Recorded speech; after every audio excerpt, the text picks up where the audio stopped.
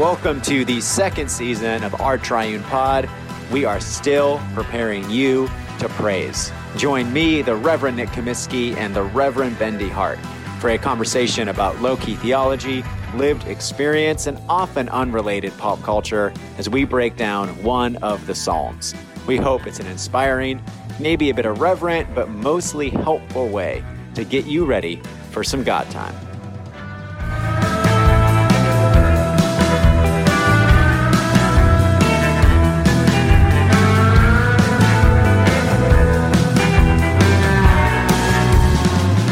Bendy Hart, happy birthday, America.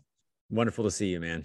Great to see you too, man. I was hanging out with some very friendly, very wealthy people. I was chilling in a pool, got to see one of the nicest apartments I've ever been at. Has Really? A great view of the fireworks. In downtown Birmingham? Birmingham? Probably the bougiest July 4th I've ever experienced. Not ever in New York City, but here in Birmingham. Wow, that's cool. Yeah, I mean, it was pretty awesome. Yeah, I was in a pool for probably like 6 hours. I'm peeling everywhere. Your like attire, like, are you a board shorts guy? Are you like a kind of Speedo only? Really? No. Oh, I was gonna say, like, wow, you've changed. No, okay. I'm a board short guy. Jersey, once Jersey, always Jersey. Was it a family pool or was it like a cool like bar type pool? Like, no, so it's a public pool. Yeah, it's hard to. So it's this apartment complex on one of the hills here. It's kind of like Pittsburgh, very hilly, but you got great views from these hills. It's kind of like a Miami apartment building, like hurricane safe. Wow. But it's like, they're also like super huge apartments. They're very nice. And there's this shared pool that, I don't know, I guess it's nicer than usual. What's the energy like in a luxury pool in Birmingham on July 4th? Is it very like Kid Rock or no? I mean, like what are people listening to?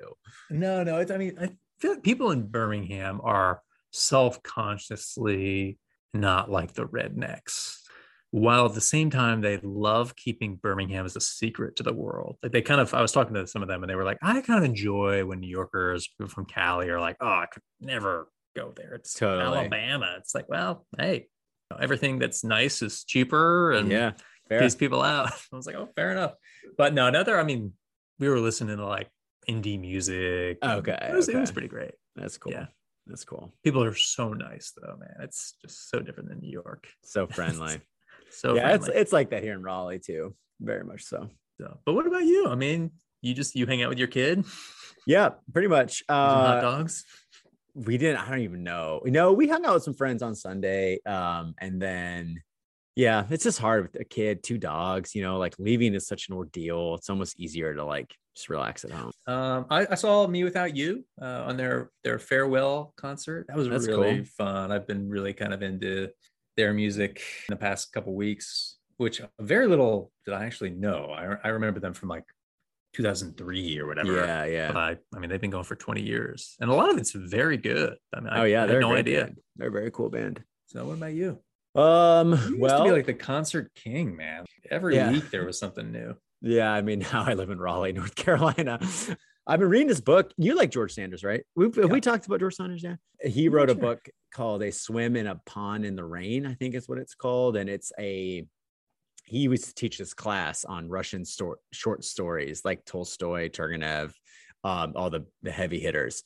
And it's a book about writing and about the creative process. And you basically read a short story, and then for 20 to 30 pages, he'll kind of talk about it, but also talk about the craft of fiction writing, the creative process, as I already said.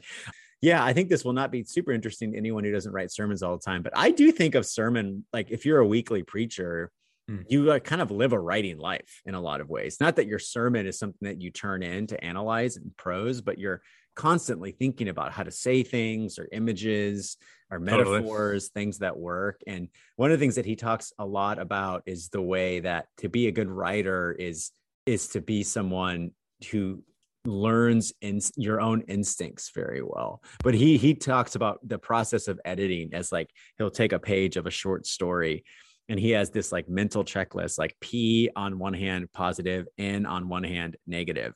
And as he goes through a page, he'll just make mental notes like positive, positive, negative, negative, positive, negative, positive. And he edits like by assuming him, like he pictures himself as a first time reader of this sentence or paragraph. And it's like, is this good? Is this not? Is this good? Is this not? And so the process of writing is learning to trust yourself as if you are the reader of your text for the very first time. And that feels to me so true of what sermon writing is, man. Is like you're not turning it in. Again, it's heard, not read, but you're trying to think through what you have to say.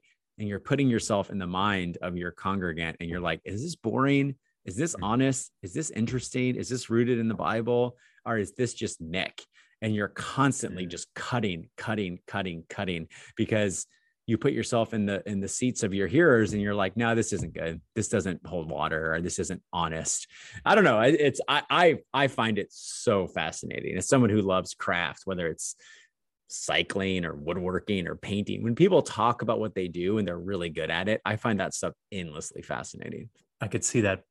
I mean, not someone like George Saunders because he's incredible, but I could see some people talking about their craft and being dry as dust, and then others you being like, oh yeah, like, pour this on me. Well, he's just a very good writer, so like spending time with him and his voice in your head is very gratifying.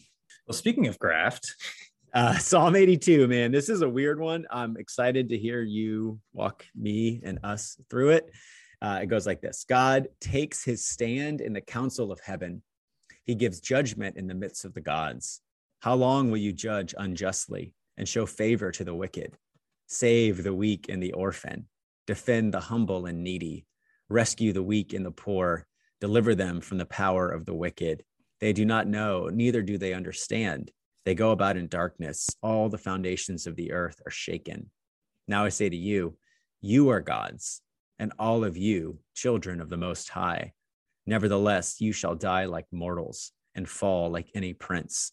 Arise, O God, and rule the earth, for you shall take the nations for your own. As Nick said, this is a very weird psalm. I don't know if there's anyone quite like it. So before we get into maybe an analysis or our commentary on it, let's say what's happening. Because it can be, I had to read it 3 or 4 times before I realized, all right, who's speaking when? So the verse 1 seems to be an intro. God takes his stand in the council of heaven, and he's giving judgment in the midst of gods, which is weird, right? We believe in the triune God, hence our triune pod, Father, Son, and Holy Spirit. We're monotheists. We believe in the one God. And yet here, the psalmist is saying, capital G God takes his stand in the council of heaven and gives judgment on lowercase g gods. So it seems like verse 2 begins with God or Yahweh speaking to the lowercase g gods, and he is judging them. Why is he judging them? They show favor to the wicked. They don't save the weak and the orphan. They don't defend the humble and needy. They don't rescue the weak and the poor, etc. So this kind of diatribe against the gods ends at the end of verse 7, and then it seems as if we're saying to God, in light of the fact that God has judged these gods, he said they're going to die like mere mortals. He's essentially cast judgment upon them. And then we seem to say to God, or the psalmist says, arise, O God, rule the earth, for you shall take all the nations for your own. Anything you want to add to that? Is that clear as mud? Clear as mud. So in verse 6, now I say to you, you are gods, and all of you children of the Most High. Is that the psalmist speaking to his hearers? He's casting judgment upon these gods. Okay. So God is speaking initially in the prayer book version, verses 2 through 5, to the, who's he talking to? He's talking to the gods. He's saying, I think he's essentially here giving them a chance. He's, how long will you judge unjustly? And who are the show gods? Favor to the wicked. Who are the telling gods? Them, save the weak. Well, I was going to say we're going to get there. Well, that's my question, Ben. Yeah, there does seem to be this. All right, now that we're going there, it does seem to be that this psalm takes in the mythological milieu of its time, probably before its time, and maybe it is essentially talking about the transition from people being polytheists to monotheists. That's not that interesting. What I think is what's going on here. Every nation kind of has their gods, right? And the one true God Adonai is casting judgment on all of them. And by virtue of that, is casting judgment on the peoples of the earth. Okay. The rulers of the world. They are judging unjustly. They are showing favor to the wicked.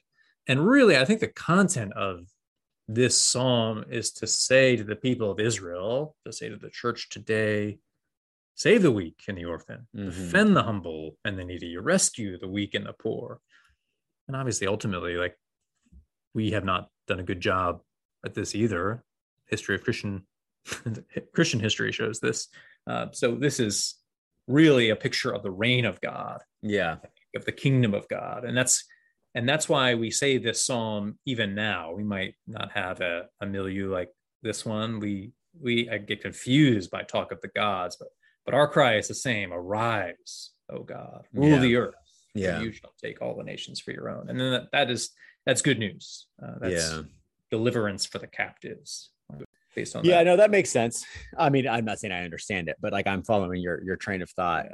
That if you take stock of human societies, whether their gods are literal idols or their gods are government structures or a global marketplace, they do not defend the humble and needy. They do not rescue the weak and the poor.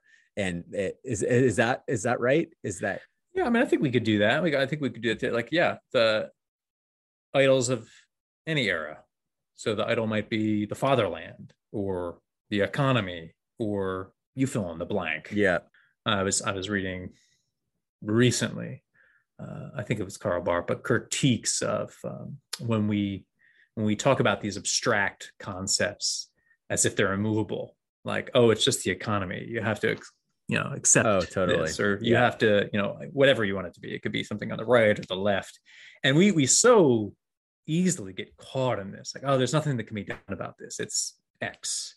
Really, what Barth seems to be doing is saying that, well, that you've just created an idol unawares. We believe in the God who raises the dead. We don't embrace isms, whether it's Marxism, whether it's libertarianism, whatever it may be. Our God is not bound by all that. I don't know if that's really helpful, but it is. You're looking something up. I was trying to find this great quote by the Zizek, the is he Slovakian? Zizek or something. Zizek, I never say that right, but he has this great line: "It's easier to imagine an end to the world than an end to capitalism." It's this critique of how monolithic and hegemonic that kind of idea of the market is, and how we can't imagine a world without it. I think before she died, I'm going to butcher her name, so correct me, Ursula Le Guin, or how you say it. She was the sci-fi writer. Okay. Left Hand of Darkness, I think, was her big book. But she died recently, and before she died, she gave this talk about how, and sorry, friends out there who are really into the economy, we're picking on this one idol, I guess, among others. But she talked about how the only way we're going to imagine our way out of the economy or capitalism, or the way things are these are just the way things are, man, is for the artists to create novels or pictures of what else could be. I mean, it's obviously not as simple as that, but right.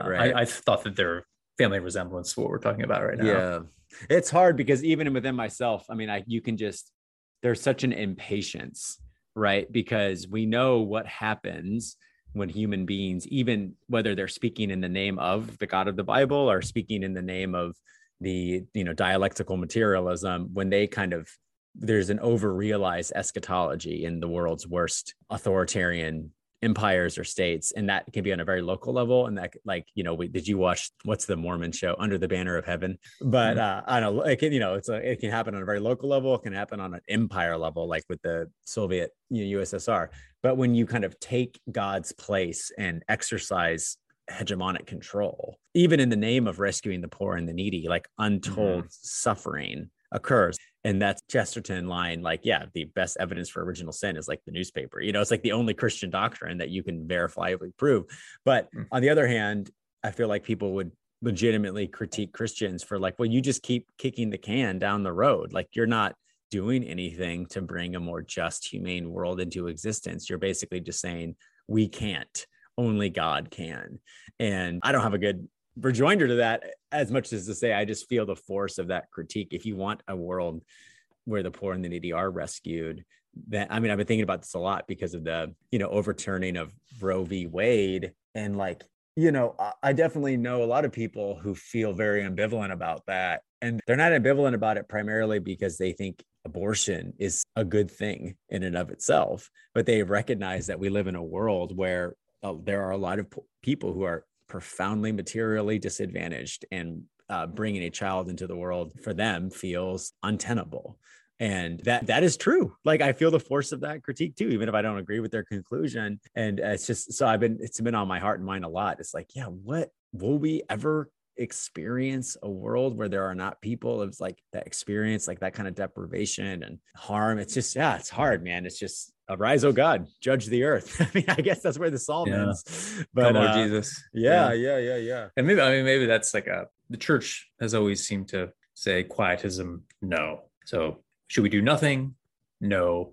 On the flip side, create utopia, you're going to fall into more idols or more traps. And maybe the New Testament authors who emphasize so much that Jesus is coming is right around the corner, and they're praying for it and hoping for it. And maybe even they really, truly thought it was going to happen within their lifetimes. Like, maybe that's just the perpetual posture of the Christian, like praying, Lord Jesus, come, may your kingdom come, your will be done. And in the meantime, I am going to do, in the words of Frozen, the next right thing. Oh, yeah. Maybe part of my pledge is given toward groups that are doing great work with homelessness or this or that. But I share in this same frustration. I tend to think that a solution is going to come about probably from like an Elon Musk or like, a technological wizard. And then you realize like they're just going to create more problems. Totally. But I don't want it to be a defeatist, like, well, I'm just going to do nothing. And actually, all those parts of the scripture where Jesus tells us to do hard things, I'm just going to be like, well, I can't build utopia, so I'm just going to hoard everything. To our listeners, I don't think we have any way forward other than do the next right thing. And then, pray. It's not nothing. Pray. Yeah, who knows? Yeah. And some people might just be called to do radical things. I mean, we probably all are. Some of us are actually, by the power of the Spirit, gonna unashamedly and unafraid call things out and maybe get crucified for it along the way. Yeah, not me. All right, Ben, pray us out, man. All right, somebody too. God takes his stand in the council of heaven. He gives judgment in the midst of the gods. How long will you judge unjustly and show favor to the wicked? Save the weak and the orphan. Defend the humble and needy. Rescue the weak and the poor. Deliver them from the power of the wicked. They do not know, neither do they understand. They go about in darkness. All the foundations of the earth are shaken. Now I say to you, you are gods, and all of you children of the Most High. Nevertheless, you shall die like mortals and fall like any prince. Arise, O God, and rule the earth, for you shall take all nations for your own.